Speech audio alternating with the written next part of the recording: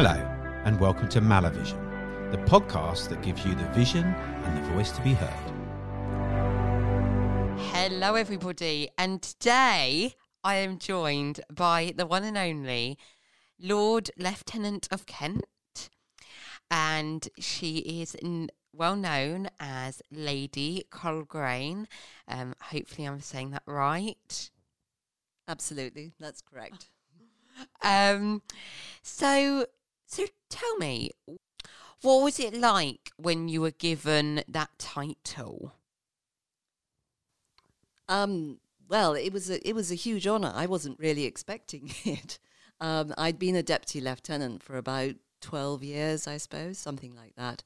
And then there's a big sort of consultation process as to who should be the next Lord Lieutenant. And then I was rung at one point to see whether I would be prepared to do it. And I said that I would, and I was interviewed. And anyway, so it's a huge honour to have been given the role of Lord Lieutenant as the King's representative in the county. Or it was the Queen's representative in the county at the point when I was appointed. So, have you ever been given the honour to meet the King himself? I have. I actually met him when he came to Kent last year, when he was still the Prince of Wales.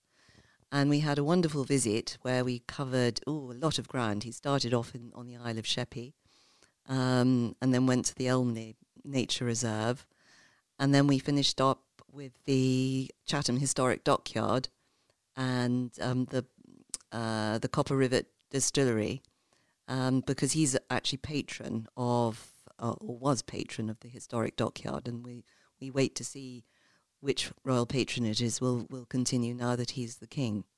But we had a wonderful visit. And we really hope that we'll be able to entice him back to Kent again this year. Do you think that since becoming the Lord Lieutenant of Kent, it has taken a toll on your mental health at all?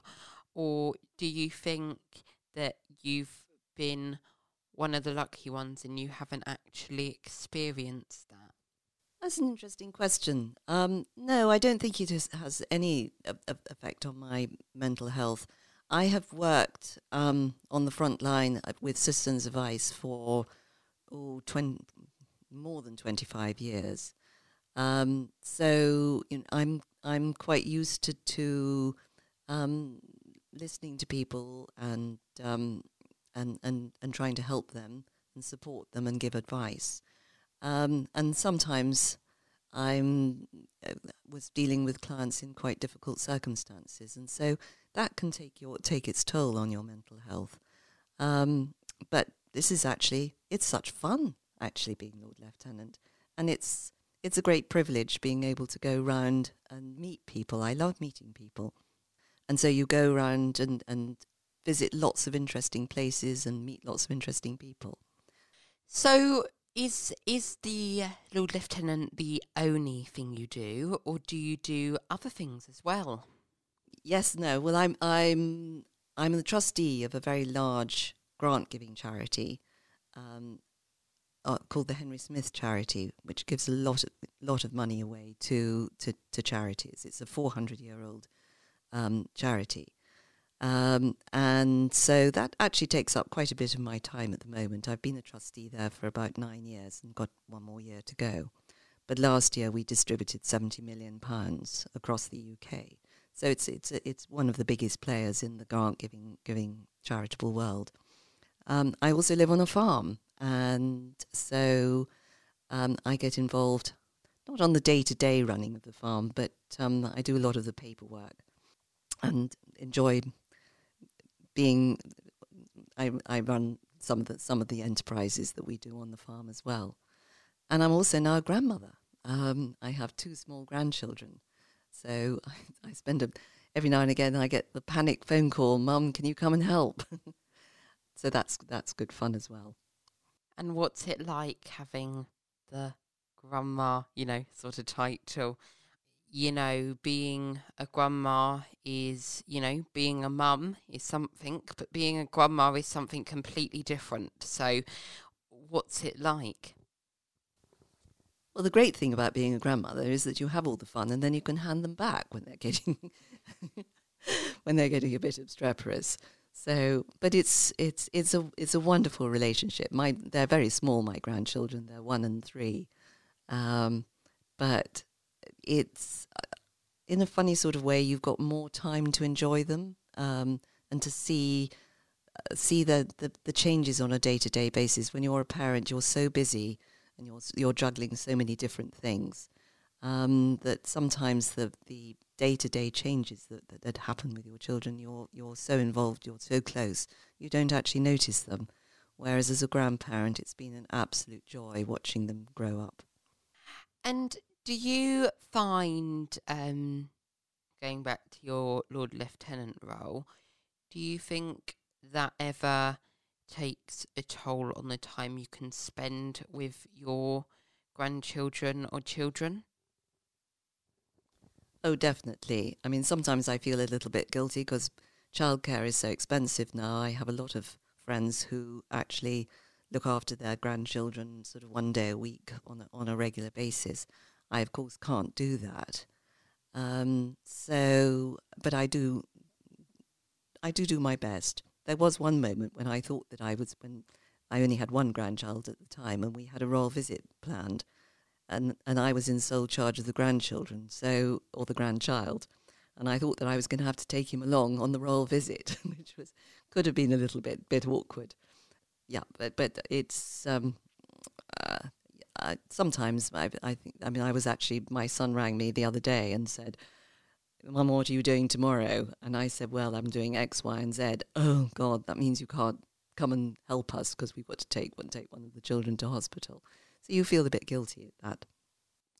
What do you do when you find yourself having that guilt factor? Oh, I don't know. Just feel guilty, really. But do my best to try to come up with an alternative solution. Actually, which I mean, it was meant to be yesterday, and actually, I sort of suddenly realised that I said, well, if it's a real emergency, I will be finished with what I'm doing at 2:00, and I could get a 2:00 train up to London, and I could be with you by 3:00. So one will do what one's best. Yeah. Well, I feel like what everybody will be dying to know. So one of the rules are that the royal family aren't allowed to play Monopoly. Is that true, or? I've certainly never heard that, and the royal family are quite renowned for actually enjoying sort of party games and after dinner games and things like Consequences. So I think that they're big party game players. I would have thought that they'd be very competitive on Monopoly. This is really funny because everybody always says online that Monopoly, that royal family cannot play Monopoly. And I'm so interested in this because people always say, oh yeah, the royal family aren't allowed to play Monopoly because it causes arguments.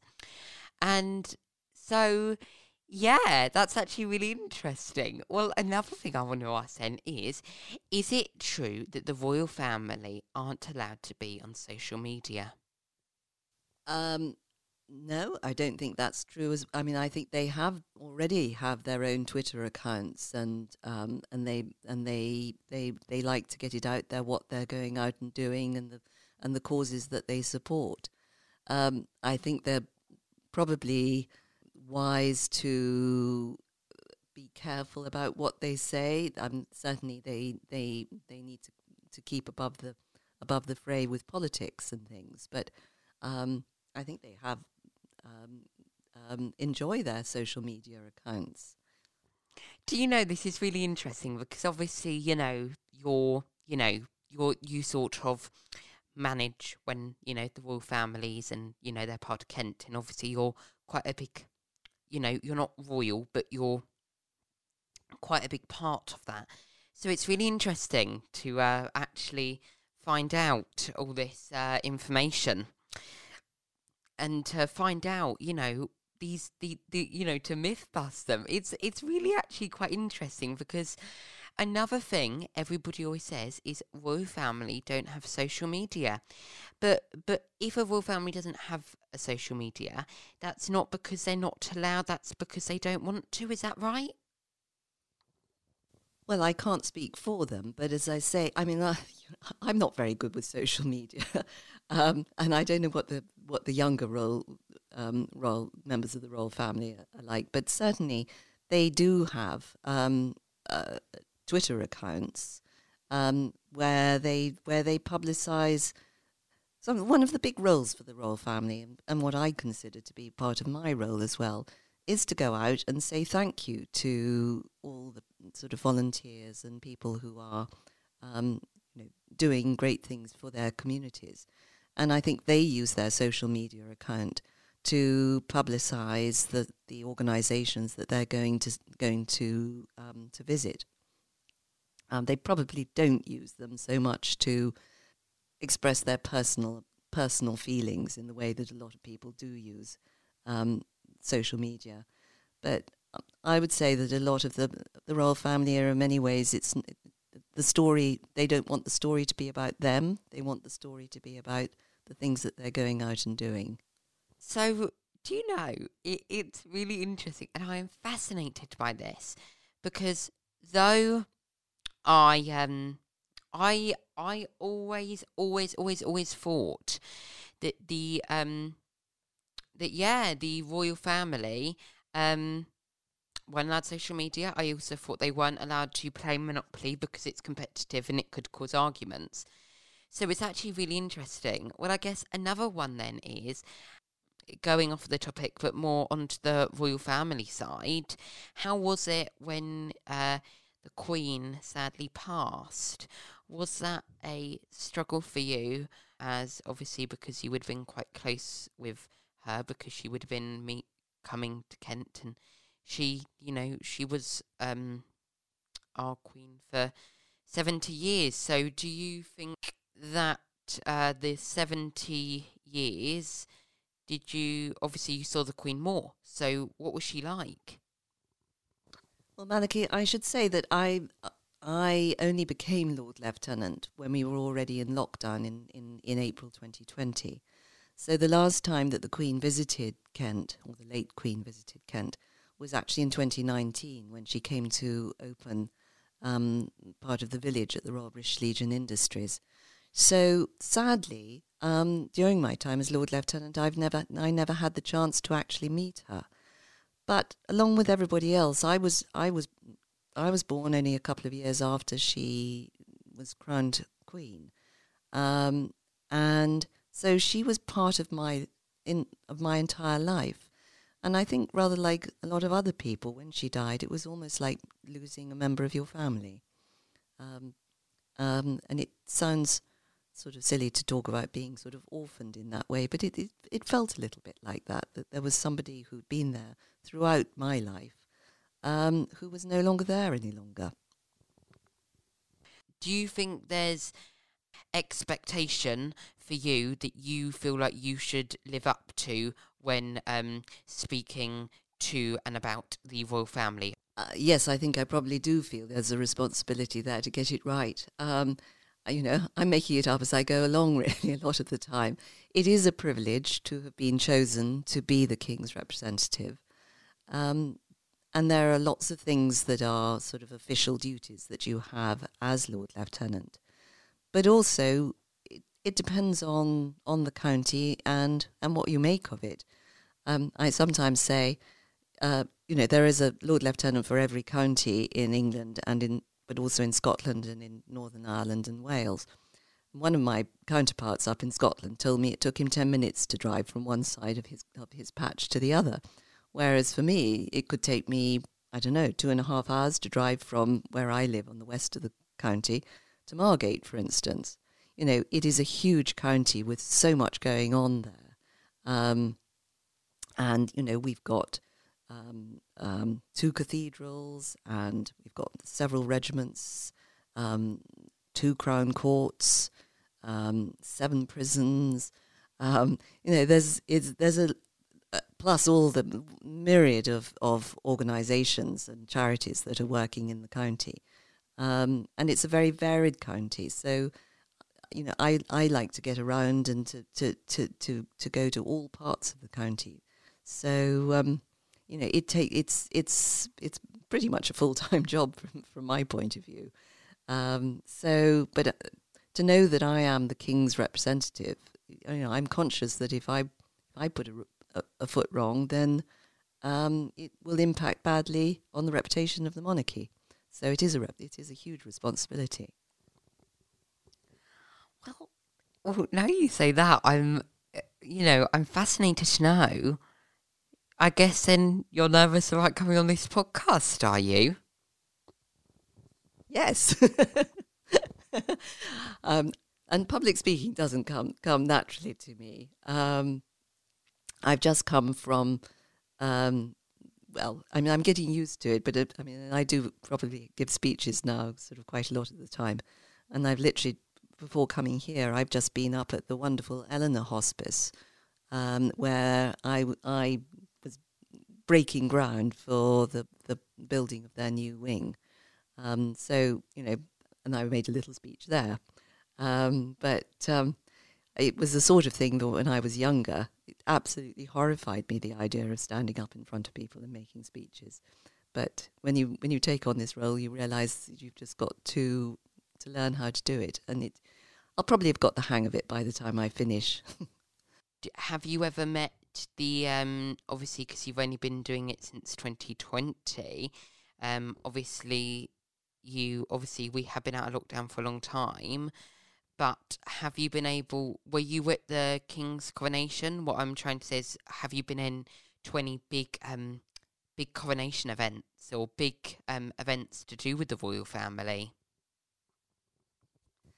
Well, yes. In many ways, sadly, not long after I became Lord Lieutenant, of course, we had the sad death of the Duke of Edinburgh, but we were in lockdown at the time, so there were no big events. And then we had the Queen's Jubilee, and I was lucky enough to go to the Jubilee service at St Paul's Cathedral, which was followed by a wonderful lunch at Guildhall, which was hosted by the Lord Mayor of London. And then, of course, not long afterwards, we had the sad death of the late Queen. And so I did actually go to her funeral at Westminster Abbey. And so it was lovely to be back at Westminster Abbey again last week is it only last week? For 10 days ago, I suppose now, for the actual coronation. So, yes, it's been a huge privilege to be at those major events. And then, of course, in Kent itself, then we had wonderful services at Rochester Cathedral and at Canterbury Cathedral for all those events as well. So, we mirror what's going on nationally. And so I've been lucky enough to be at all of those services as well. You mentioned about events and how you were able to go to the Queen's funeral at Westminster Abbey. What was the atmosphere like in that time? Obviously, it's a sad time, and obviously there will be people who will have gone to show their respects, but how did it feel, one, being there and supporting the royal family and showing your respects, but also what was it like for the people who maybe weren't that respectful, meaning the members of public? I think on the whole, for the Queen's funeral, the vast majority of people were very sad and very respectful. When you're in the Abbey, you're rather insulated from what's actually happening in the streets outside. And I actually got home after the funeral in time to watch the processions and the actual interment at Windsor. But after the coronation, I still haven't seen footage of the processions that happened on the way after the coronation service. And the television coverage that I found stopped at the moment when the king came out of the abbey. So at some point I'm going to have time to sit down and scroll the internet to find footage of all the wonderful processions that took place. I think for the Queen's funeral, you have to get into the abbey very early, so you're there for a long time. But everyone was very respectful, very subdued and sad. So there was a sort of murmur of people talking. Whereas for the coronation, I think we were much more unruly before the processions actually started in the abbey. It's really quite sad when we lose someone, but especially someone who was a big part of the lives of so many. I don't feel like we really think about what it's like. We think about what it's like to lose your mum or your dad or your brother or your family, but we don't really think about the royal family and about, for example, the Duke of Edinburgh, or even, the Queen herself. And I think, for somebody who, reigned for 70 years, for her then to sadly pass, though she was around 96, you almost don't prepare yourself or don't think that it's ever going to happen, do you? I think as far as the Queen was concerned, she was so much part of our lives, and had been there forever that it was very easy to think that she would continue forever. So I think when she actually died, it was a great shock, because it happened so quickly. Although we knew she was getting frailer and hadn't been able to be at the services, for instance, for her platinum jubilee, she'd still appeared on the balcony, and we'd seen her greeting the new prime minister literally the day before she died. So it was a great shock when it came. And I feel very sorry for the royal family. They have to do their grieving in public, and the eyes of the world are watching them, and the cameras, the close-ups on their faces. It's terribly difficult. Wow. Well, thank you so much for joining me today. It's been a pleasure. It's been an absolute pleasure to have you on the podcast. And I believe this is your first ever podcast you've been in, is it? It is my first podcast, and as I've said to you, I'm not very, very, very technically adept, so I need to get used to listening to more podcasts myself. Oh, you definitely do. Podcasting is such a new thing, and it's such a growing thing as well. So guys, this has been the interview with Lady Colgrain, and you can find everything else out at my Instagram, Facebook, TikTok and Twitter page at Malavision 2023. Thank you again, and I'll see you next week for another podcast. Thank you so much. Bye.